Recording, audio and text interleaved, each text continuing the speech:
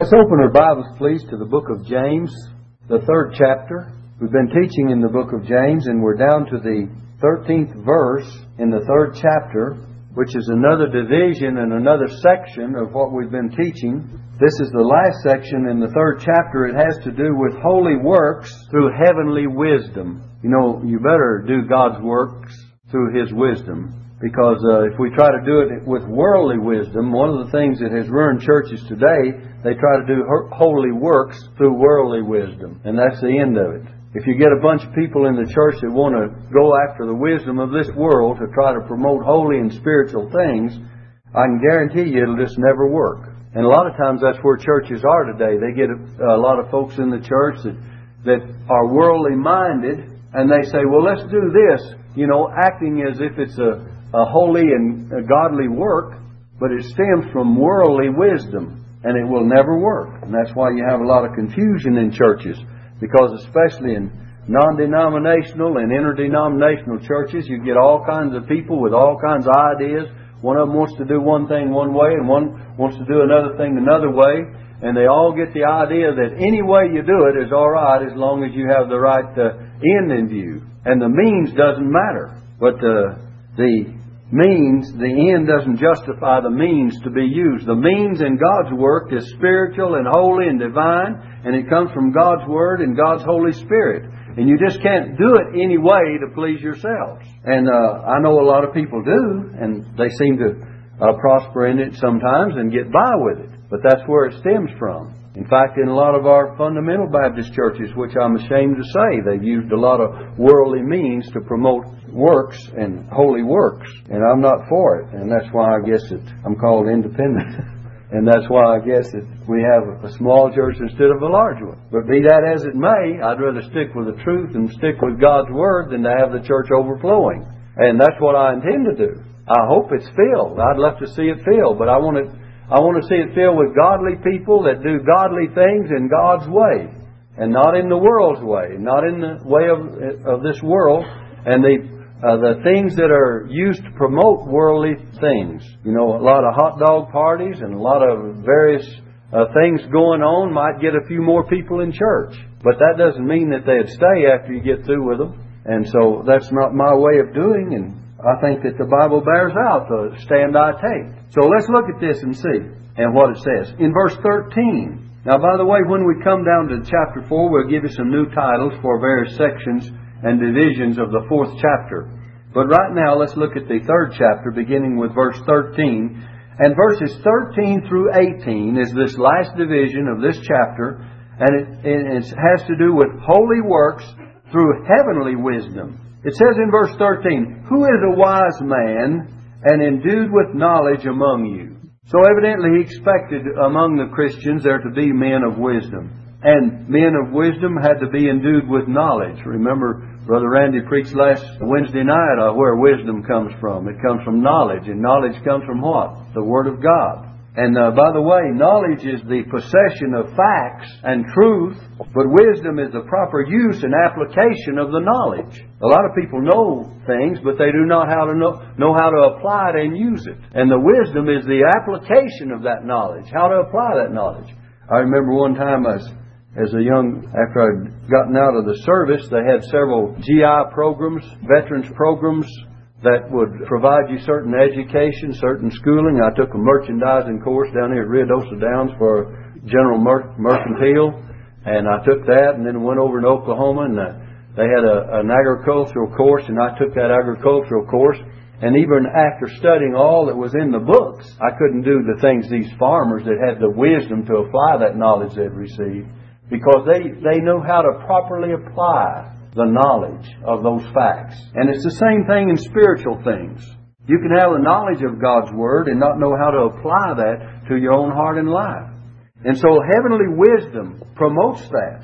And so it says, "Who is a wise man and endued with knowledge among you?" There's a necessity to be endued with knowledge, but there's also the ability to apply that knowledge and to use that knowledge by the wisdom that you receive. It says, "Let him show out of a good conversation his works with meekness and wisdom." Now then, what's he supposed to do? The man with this kind of heavenly wisdom, divine wisdom, and having the proper knowledge, let him show, in other words, apply it and use it.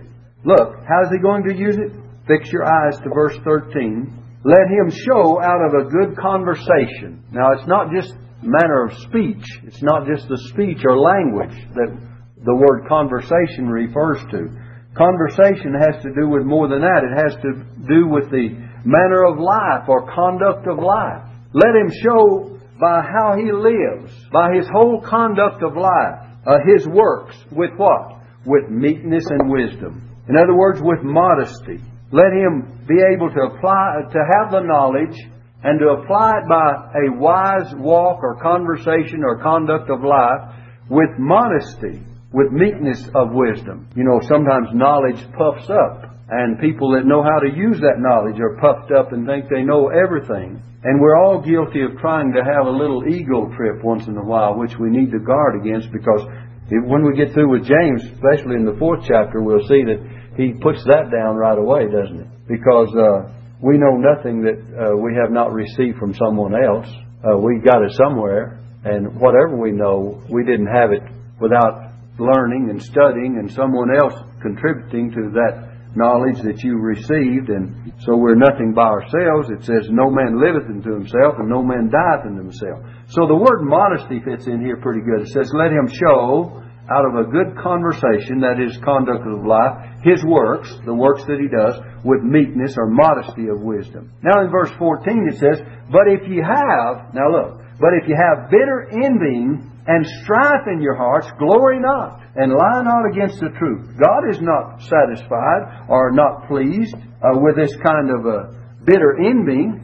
A person may be knowledgeable and have bitter envying. The motivation and the inside of a being has to do with the outside of the application of wisdom.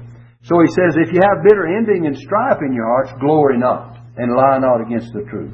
This wisdom descendeth not from above. It doesn't come from above, but is earthly, it is sensual, and devilish. 3 terms that describe the wisdom that is not from above. The wisdom that comes from above is different, and we'll see in verse 17 what the wisdom from above really is.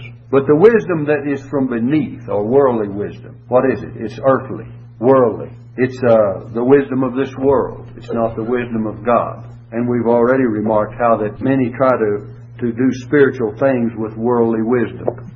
And earthly, and it's sensual, and it's devilish. And a lot of the worldly wisdom is for the sake of just winning in words, a war of words. You know, there have been many people that have won the war of words wherein they have done it so to subdue those that have even a godly wisdom. And you know, it's nothing for a person to win an argument. Some people are just in the habit of trying to win an argument. Some people are just studying to know in order to win an argument. You ever seen and heard of preachers having debates about certain things, and it seems like before they get through, now listen carefully, they're at one another's throats so much that you wonder if it's Christian ministers or demons possessing them by the time they get through. And that's why I hesitate to even argue at all with those of even religious cults and sects, because they stir up a little anger inside of me because they won't listen to the word of truth. That's why I have a problem talking to the Jehovah's Witnesses, because they want to start an argument. And you know, we're all subject to let them get that started. And that's where we should cut it off, is right at the beginning. Say, look, folks, I don't want to argue with you, because it'll end up in one before you're through if you take your stand for the Lord. And you know, we need not, the Bible says the servant of the Lord must not strive, but be gentle. And it's hard to be gentle when people will not listen to the truth. And I have a great difficulty. You may not have, but I do. Because I take my convictions from what the Word of God says, and if a fellow won't listen to that, as far as I'm concerned, he's unreasonable. Because God is a God of reason, and God is a God of truth. And when we quote a scripture and then they try to make light of it and twist it around to try to say it doesn't mean that, it means something else, when it's written in plain English, most of us can understand the English language. You know, if I'm telling you the truth tonight, it's written, it's right before your eyes. I don't have to try to twist it to mean something else, because it's there, isn't it? And so you look at it and see for yourself. It says, But if you have bitter envying and strife in your hearts, glory not and lie not against the truth. This wisdom descendeth not from above. It's not godly wisdom, but it is earthly and sensual, and he says devilish. And devilishness is behind a lot of debates and arguings of people. And in verse 16 it tells us what comes of it. For where envying and strife is, there is confusion and every evil work.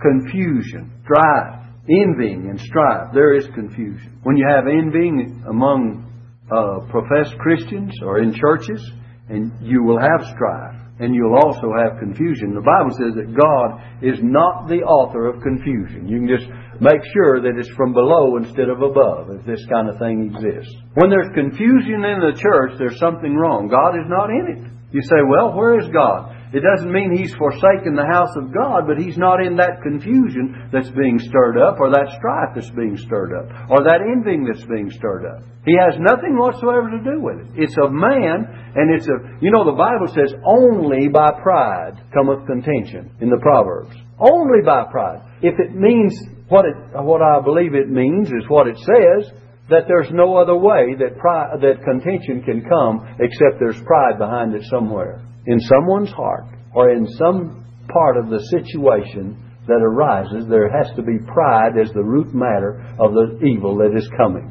And we say, well, I don't know who's proud. We've got contention in a church, maybe a local congregation has contention. Somewhere beneath it there's pride. Pride of heart in some individuals. Or maybe in several individuals. Doesn't mean it's confined to just one source.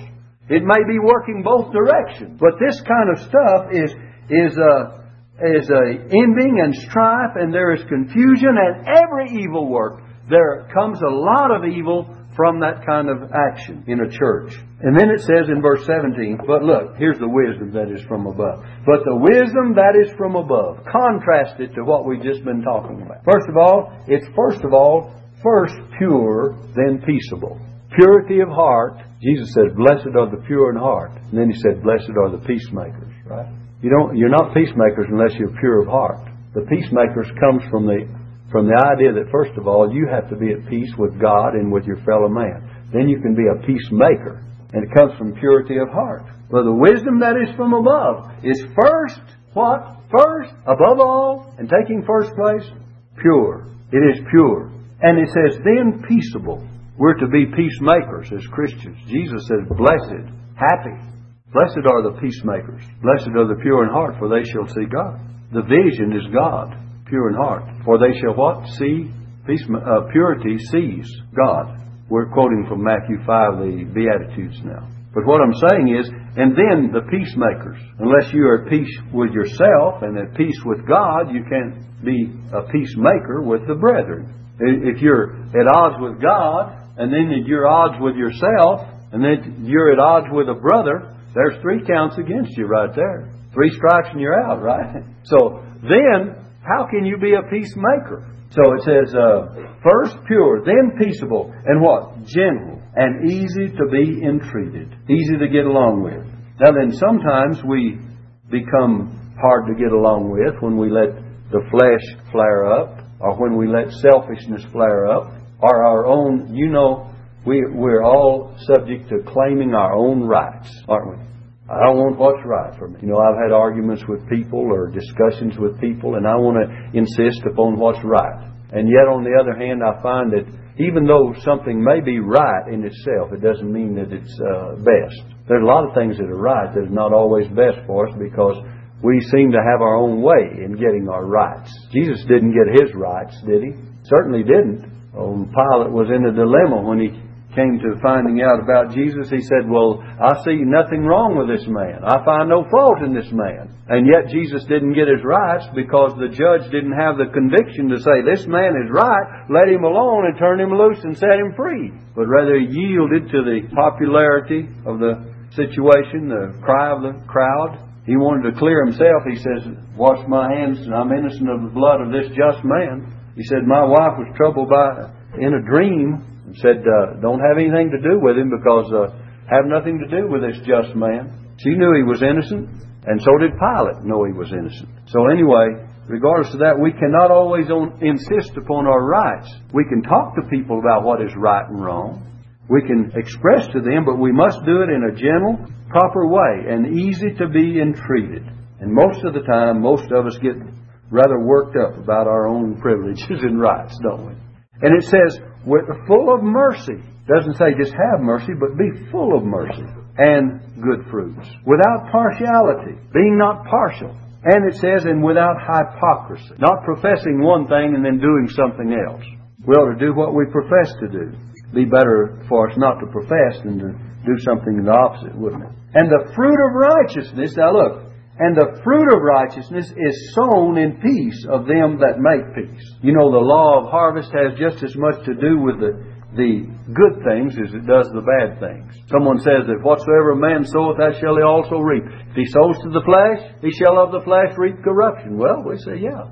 But then the Bible says, he that soweth to the Spirit shall of the Spirit reap life everlasting. They that sow, and the fruit of righteousness is sown in peace of them that make peace. Now then, it's going to return to you. If you're a troublemaker, you're going to have trouble come to you. If you're a peacemaker, you'll have peace come to you. You see, it all works out. So what are you going to do? How are you going to live your life? Always at odds with someone, always in a controversy, always putting people down, always arguing, always making trouble, always causing problems? Is that your attitude of life? Or is your attitude to try to learn to, as Paul said in one place, as much as is possible, let us live peaceably with all men. He didn't say it was always possible, but he says as much as is possible. In other words, make an effort to it anyway. A guy may do you wrong, and you can treat him right, but that doesn't mean you want to say, come on, fella, let's go fishing next Sunday, right? Kind of like the old guy that's out on the lake fishing on Sunday morning, you know, he and his buddy. And one of them said, well, what would you be doing if you wasn't out here fishing? He says, well, I'd be in church. I should be in church if I wasn't out here fishing. Another one says, I couldn't be there anyway. My wife's home sick. That's the way they look at it a lot of times, too. But anyway, we find that peacemaking, the fruit of righteousness, is sown in peace of them that make peace. Having said all this, does this mean that Christians shouldn't contend for the faith? Shouldn't have some bit of contention? It tells us to contend for the faith. Jude 3. Let's get the idea now. Look back at verse 14. It says, but if you have bitter envying and strife in your hearts, glory not and lie not against the truth. Does that mean that people should surrender everything and not even take a stand for God? No, it doesn't mean that. Jude says that we should earnestly contend for the faith which was once delivered to the saints. Doesn't mean we should compromise our convictions just for the sake of getting along. We ought to do our very best to try to get along. But that's Jude verse 3. And then Paul says in Philippians 1:27, striving together for the faith of the gospel. There needs to be striving on the part of the Christian. And then it says in 2 Timothy 1 verse 13, holding the form of sound words. We need to hold to the form of sound words. In Ephesians chapter 4 verse 14 says, that we henceforth be no more children tossed to and fro and carried about by every wind of doctrine. Don't be tossed about by every kind of teaching, by the sleight of men and cunning craftiness whereby they lie in wait to deceive. But he says, but speaking the truth, now what? In love. That we may grow up into Him in all things, which is the head, even Christ. You can speak the truth and do it in love, right? And you can take your stand and not be tossed to and fro by every wind of doctrine as children that are tossed about. And you can be more mature and not be deceived by the doctrines of false teachings and carried about by the sleight of men whereby they lie in wait to deceive. But you're to speak the truth in love. And that's what God's people are supposed to do. But it doesn't mean they're not supposed to, as we're teaching from James, it doesn't mean they're not supposed to take their stand for the faith and contend for the faith and strive for the faith. We've given you references to show you different. We're to earnestly contend for the faith.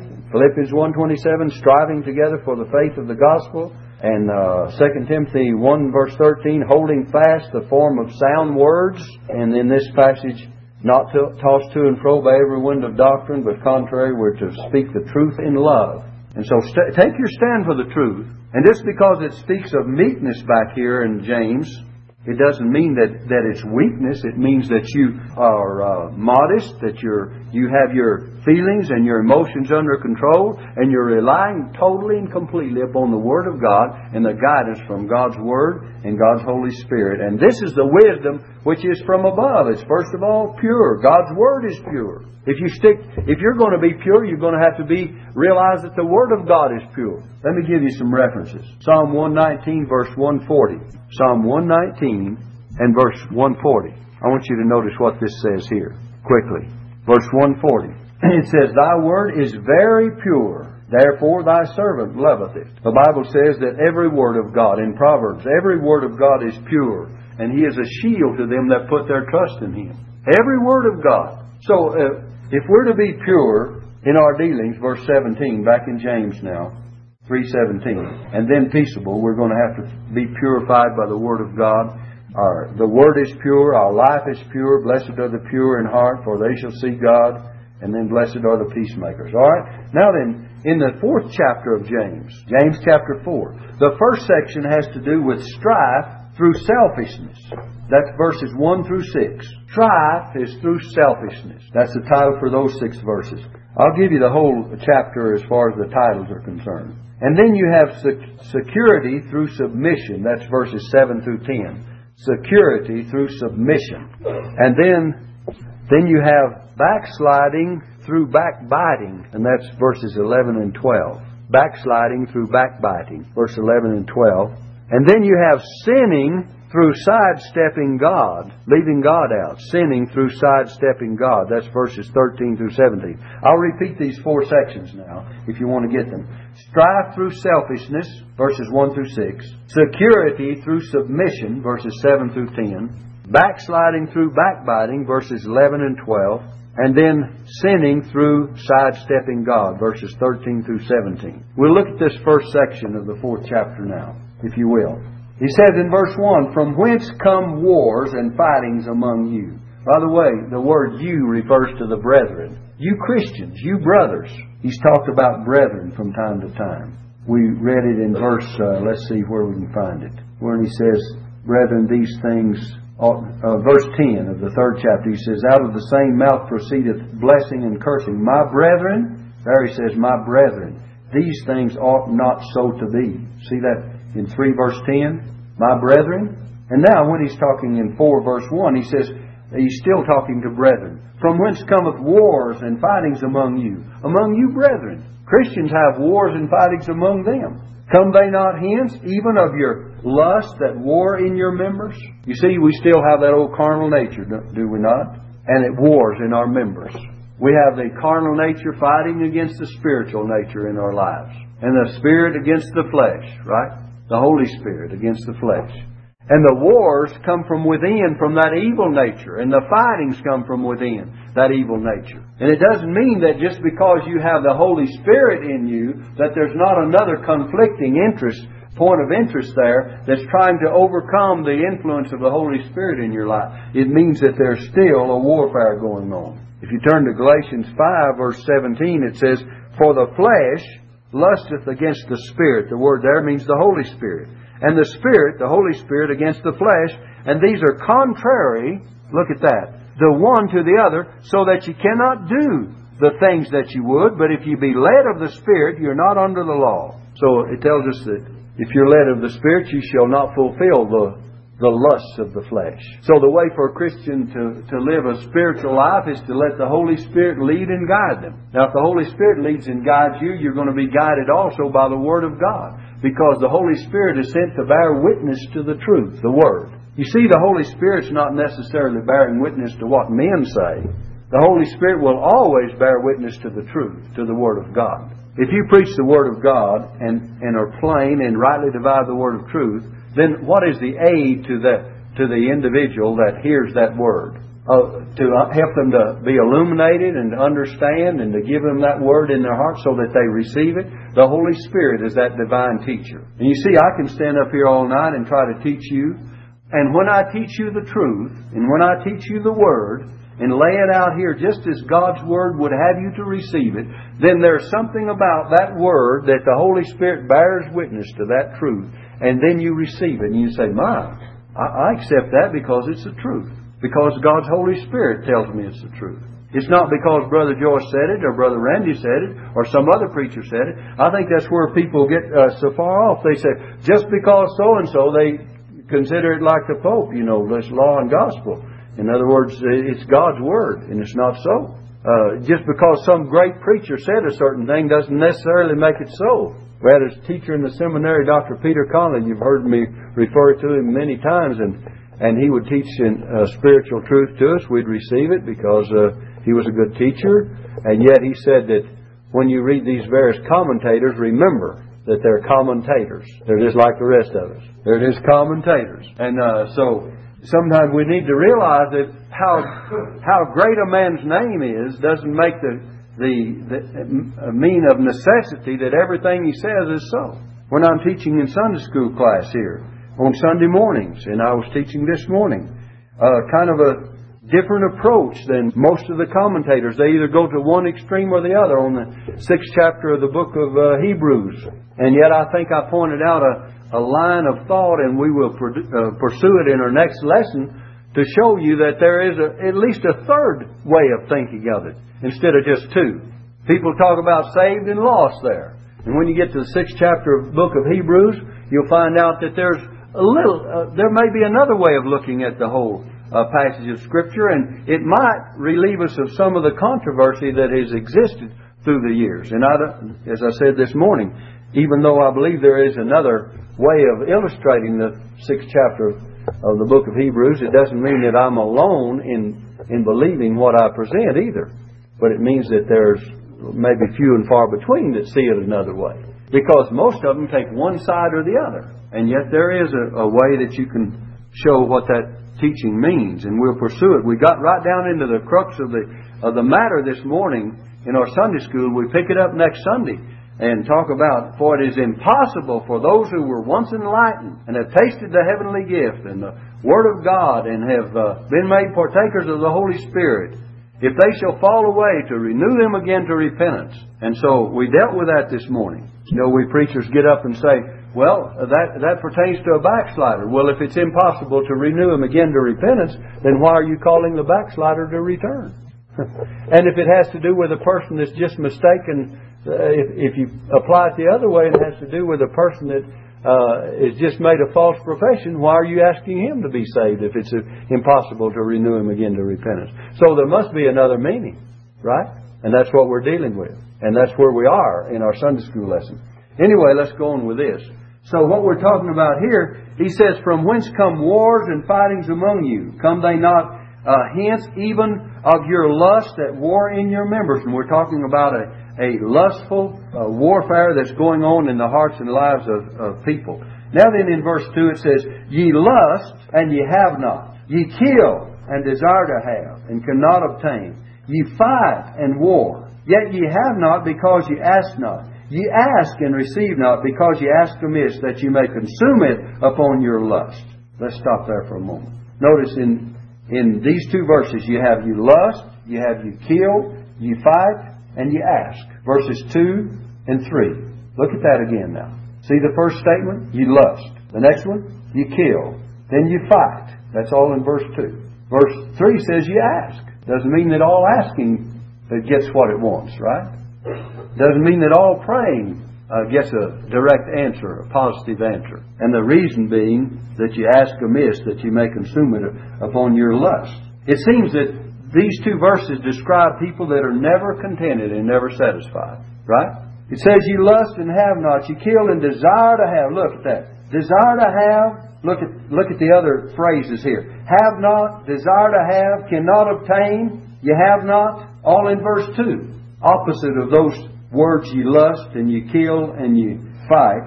Opposite of that you have not, desire to have, cannot obtain, and yet you have not. 4 times it states what people do not have that they're trying to obtain. Never satisfied. You take a fellow that gets a little money, he wants more money. Gets a few possessions, he wants more possessions. He gets one thing and he wants something else. He enjoys sinful pleasures and he wants more sinful pleasures. Never satisfied. And the motivation and the desire is in absolutely the wrong direction. You take a person that says, the first thing I want to do is to do the will of God. And then whatever He gives me in life, I'll learn to be thankful for it. And brother, if you get that attitude, you're going to be happy. If you get that attitude, and you can have little or a whole lot and still be happy. But if you get the idea, I've just got to have more, and I'm going to do this and break my neck to... There's one in a distant relative in the family that, he was just going to be a millionaire by the time he's 40 years old. Well, I can tell you, he's not very well off today. But what I'm saying is, if that's your desire, you're going to be disappointed, friend. If you'll say, as God blesses my life, I'll appreciate what He gives me and the blessings of life, the provisions of life, God will see to it that you have enough. The Bible says, seek ye first the kingdom of God and His righteousness and all these things. And it's talking about the necessities, the clothing, the food, the provisions. He says, shall be added unto you. For after all these things do the Gentiles seek. See? They want them. They seek them. Fits in right here. You have not and desire to have. That desire to have and cannot obtain is a thing that causes people problems. You know, there's more people that are money grabbing today. Just give me anything I can get, any way I can get it. They don't care who they step on as they go along the road. Now listen, if I want something, I want to get it honest. I don't want to cheat somebody out of it. And you know, if you go about it in the right way, God will bless your life. And He'll give you all you need. He'll give you everything you need. Doesn't mean you can't use common sense in your trading and in your business and in your dealings with people. Sure, He wants you to use common sense. And it's not wise to buy something for $10 and sell it for $5, is it? That's not very good business. But if you buy it for $10 and sell it for $12, you made $2. That's honest. Or $15, you made $5. There's nothing wrong with that. There's nothing wrong with making a profit out of what you do. There's nothing wrong with honest trading. In fact, the old-time way of dealing was bartering mostly. And the person had food over here, and the other one had a tool over here, and he said, well, I need the food, and he said, I need the tool. They traded. And both of them got the good part of the deal, didn't they? One of them wanted the tools. The other one wanted the food. Or whatever. So there used to be the way of dealing with those kinds of things. And still no one had to be crooked in it. But, you know, it creeps in, especially when people want to get more than they have coming. And God abhors that kind of dealing. So, when you look at this, it says, you lust and have not. You kill and desire to have, and you cannot obtain. You fight and war, yet you have not because you ask not. Then it says, you know, it's talking about asking. You ask and receive not because you ask amiss that you may consume it upon your lust. Now, even in prayer we have to be careful. Even as Christians we have to be careful in our prayers. Sometimes we pray just for our own sake. You know, I was praying tonight before I came up to teach this lesson. I said, Lord, I know that unless you give me the presence and guidance and anointing of your Holy Spirit, that the people will not be blessed. And even in that kind of prayer, if you're not careful, you'll have a tendency to be selfish and say, you just want the presence of the Holy Spirit for your own well-being. Well, there's a certain satisfaction and reward comes from being able to have the presence of God in your teaching and preaching. But if your desire is just to have the presence of God for yourself, then you have the wrong attitude. I want to have God's presence and power to preach and to teach in order that it will be effectual, in order that you may receive it. And I know unless I have that, you cannot receive it. But on the other hand, there are certain side benefits from it. God blesses me with the same anointing and the same blessing as I am teaching it. But if I just pray for the purpose of my own blessing, not caring about whether or not you got the message or not, that would be selfish, and I probably wouldn't have the blessings of God. But if you approach Him in the right way, you will receive God's blessing. So it says, you ask and receive not because you ask amiss, that you may consume it upon your lusts. And you see, our own desires, our own selfishness can enter the picture more easily than we sometimes think. In Psalm 66, verse 18, I want you to look at this verse. Psalms 66 and verse 18, it says this, if I regard iniquity in my heart, the Lord will not hear me. See that? People ask, and they ask at the same time, and they have inward sin. So sometimes we wonder why our prayer is not answered. Well, what do we have in our hearts? It doesn't mean this is the only reason for Him not answering. We've already pointed out that James says there's one way. If you ask it for yourself, if you ask selfishly, then God's not going to give it to you, right? You ask and you ask amiss, that you may receive it upon your own lust, that you may have it for your own benefit. And here he says, if I regard iniquity in my heart, the Lord will not hear. Let me give you another reference. In the book of, let's see if I can find it, in the book of Proverbs. The book of Proverbs, chapter 28 and verse 9 says, He that turneth away his ear from hearing the law, that is God's Word, you turn away your ear from hearing God's Word, even his prayer shall be abomination. Think of that for a moment. If you say, well, I want God to answer my prayer, but now God says He's got some specific things for you to follow and you haven't followed them and are not willing for Him to tell you again that you need to follow in obedience to His Word, and you turn away your ear from hearing the law, the Bible says your prayer is an abomination. See that? If you won't hear God's Word. It's just like, the fellow praying for forgiveness. Jesus pointed out, He says, if we say to our brother, forgive us our trespasses, and if we want forgiveness from God, we say to God, forgive us of our trespasses, and we're not willing to forgive our brother, well then He says, neither will your Heavenly Father forgive your trespasses. But it doesn't mean you haven't prayed. You prayed for forgiveness, but you didn't get it. Why? Because you were not forgiving. You see, you've got to meet the obedience to God's Word in order to have the blessings and have the answer from God. And that's where a lot of people get in the wrong... they say, I prayed for something and God didn't give it to me. Well, you better check up on what you prayed for and see if it was the right thing to pray for. There is such a thing as praying in the will of God. John says if we ask anything according to His will, He heareth us. And we know that if He heareth us, we have the petitions that we desire of Him. And we better check up sometimes and see if we're asking something for our own selfish interest and for our own use. And then we'll find out whether or not it was the right kind of prayer. Back now in James chapter 4.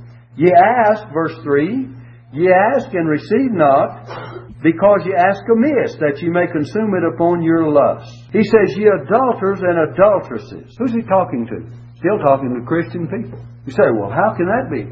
God spoke to the children of Israel of old, and He says, you have gone after, my people have left me and gone after idolatry.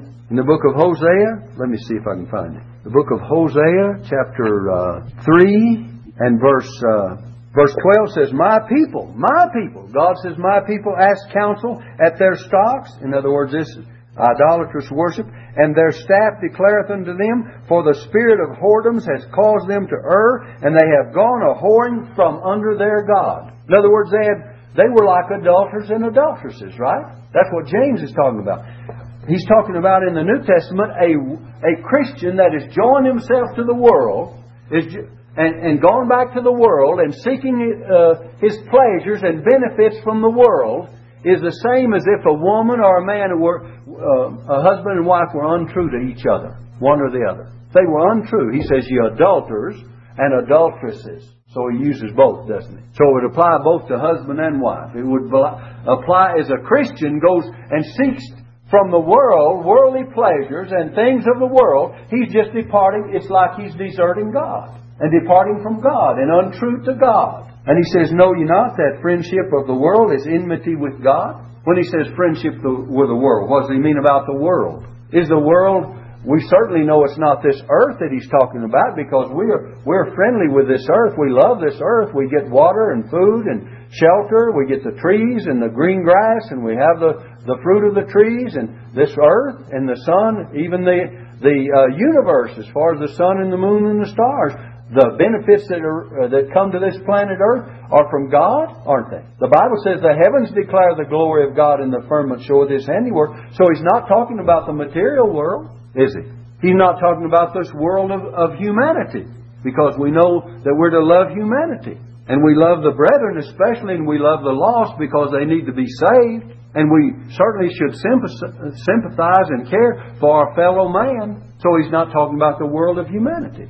He's talking about the world system of things that would cause you to depart from God and depart from Christ to seek pleasures in its system instead of under the things of God. So what it's talking about is Christians that are backslidden and away from God, right? Ye adulterers and adulteresses. Now, if you were to tell some backslidden Christian, some person that's seeking pleasures, let's put this right where it belongs now, tonight. If you were to tell some person that professed to be a Christian, maybe even a member of the church, or even a member of this church, that's seeking their pleasures and their benefits and all their joys and their attention is over here in the world, if you were to tell them that God classifies them as an adulterer or an adulteress, they would be shocked. They would be shocked. And yet that is the truth of the matter as far as the scriptural application is concerned.